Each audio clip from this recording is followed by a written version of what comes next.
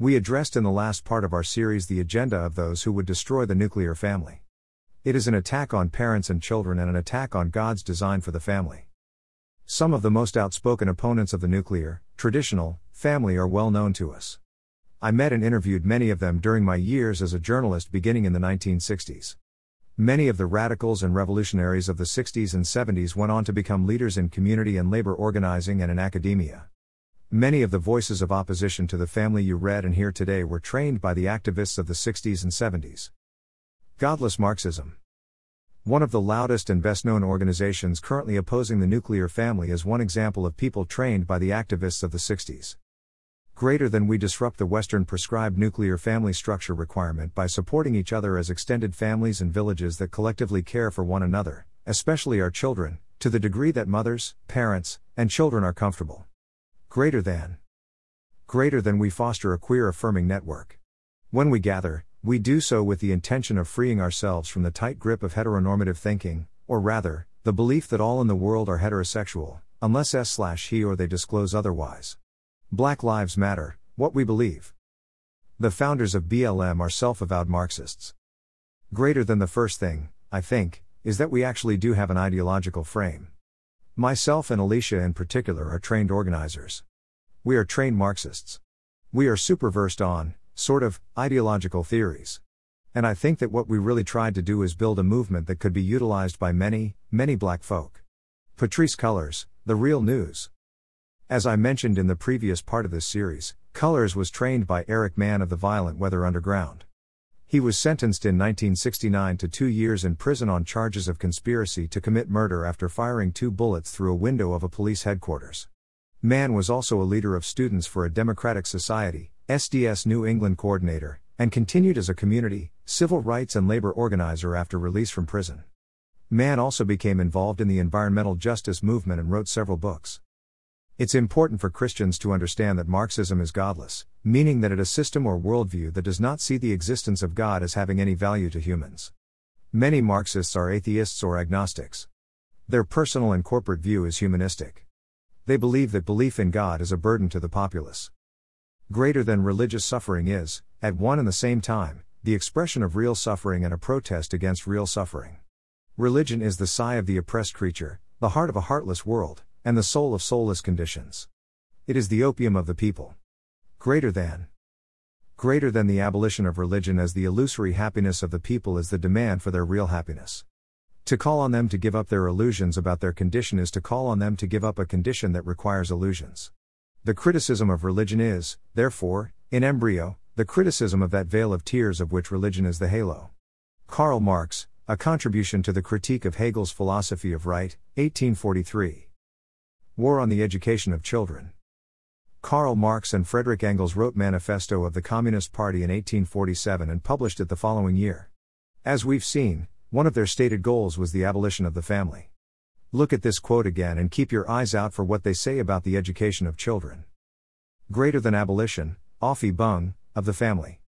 Even the most radical flare up at this infamous proposal of the communists. On what foundation is the present family, the bourgeois family, based? On capital, on private gain. In its completely developed form, this family exists only among the bourgeoisie. But this state of things finds its complement in the practical absence of the family among the proletarians, and in public prostitution. The bourgeois family will vanish as a matter of course when its complement vanishes, and both will vanish with the vanishing of capital. Do you charge us with wanting to stop the exploitation of children by their parents? To this crime we plead guilty. But, you say, we destroy the most hallowed of relations, when we replace home education by social. And your education? Is not that also social, and determined by the social conditions under which you educate, by the intervention direct or indirect, of society, by means of schools, and see. The communists have not invented the intervention of society in education, they do but seek to alter the character of that intervention, and to rescue education from the influence of the ruling class. The bourgeois claptrap about the family and education, about the hallowed co-relation of parents and child, becomes all the more disgusting, the more, by the action of modern industry, all the family ties among the proletarians are torn asunder, and their children transformed into simple articles of commerce and instruments of labor. We might call this Marxist educational theory.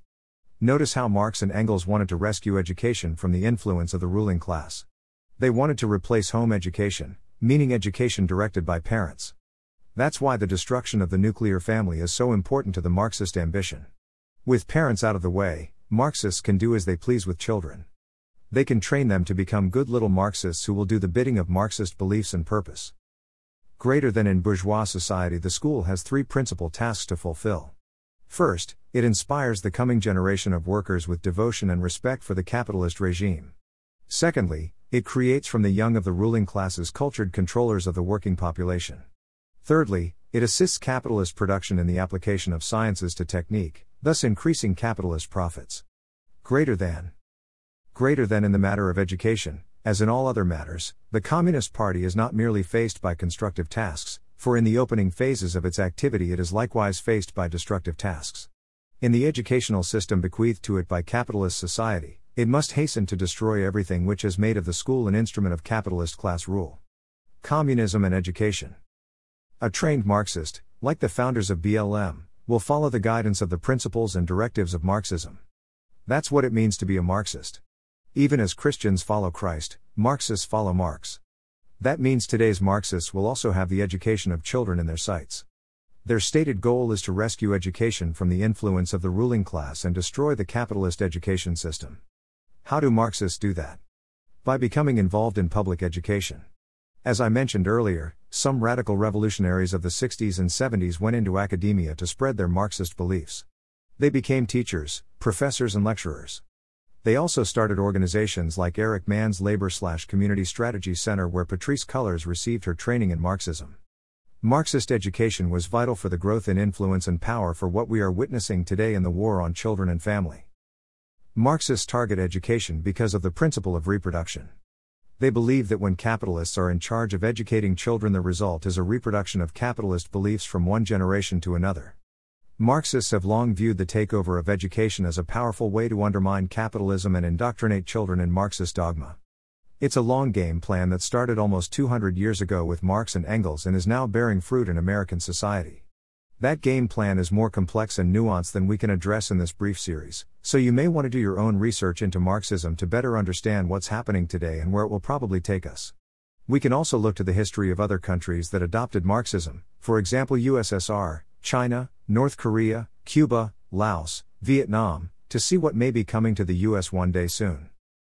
The Christian response. As discipled representatives of Jesus Christ on earth, we want to present a reasoned, logical, informed, fact-based, and thoughtful, loving-kind response to those who have opposing points of view. We are reminded of the words of the Apostle Paul as he addressed some in the Corinthian church who opposed him. Greater than, for though we walk in the flesh, we do not war according to the flesh. For the weapons of our warfare are not carnal but mighty in God for pulling down strongholds, casting down arguments and every high thing that exalts itself against the knowledge of God, bringing every thought into captivity to the obedience of Christ, and being ready to punish all disobedience when your obedience is fulfilled. 2 Corinthians 10:3-6. Paul wrote this to Ephesian Christians several years later. Greater than, finally, my brethren, be strong in the Lord and in the power of his might. Put on the whole armor of God, that you may be able to stand against the wiles of the devil. For we do not wrestle against flesh and blood, but against principalities, against powers, against the rulers of the darkness of this age, against spiritual hosts of wickedness in the heavenly places. Therefore take up the whole armor of God, that you may be able to withstand in the evil day, and having done all, to stand.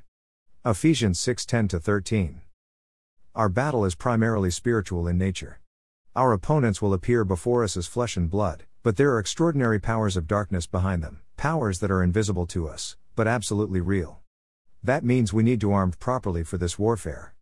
We need to take up the whole armor of God and use the weapons God has given us for pulling down strongholds and casting down arguments and every high thing that exalts itself against the knowledge of God. Christian parents have had a variety of choices for their children's education. Here are 4 of the primary methods. 1. Public school. 2. Private school. 3. Christian school. 4. Home school. My mother was involved in public education in the 1950s and 60s. Her mother had been involved in public education from the 1920s to 1950s. They both saw how teachers' unions were moving the public school system away from belief in God. My grandmother retired in the 50s and my mother left her position in a public school in the 60s. She told me that the desire of the unions to move toward a godless system and the problems it was causing Christians in education was a primary reason. I stayed in the public school system, went to a public college, and became an atheist.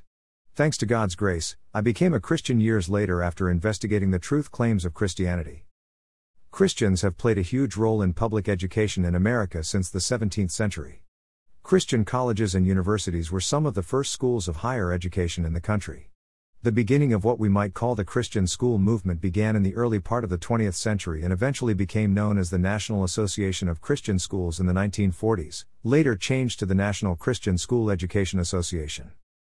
Many Christian parents began moving their children away from public schools and into private Christian schools in the 60s and 70s. Some Christians have argued that so many Christian parents moving out of public schools actually helped Marxists take over the agenda of the public school system. Would it have been better for Christians to stay and fight for their children in public schools? We'll never know because it didn't happen. Next time. Christian parents with children in public schools today face a similar challenge.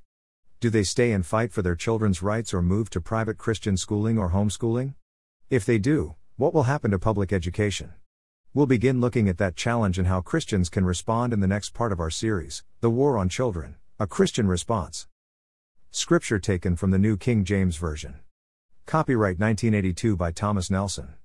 Used by permission. All rights reserved. Faith and Self-Defense Copyright 2022.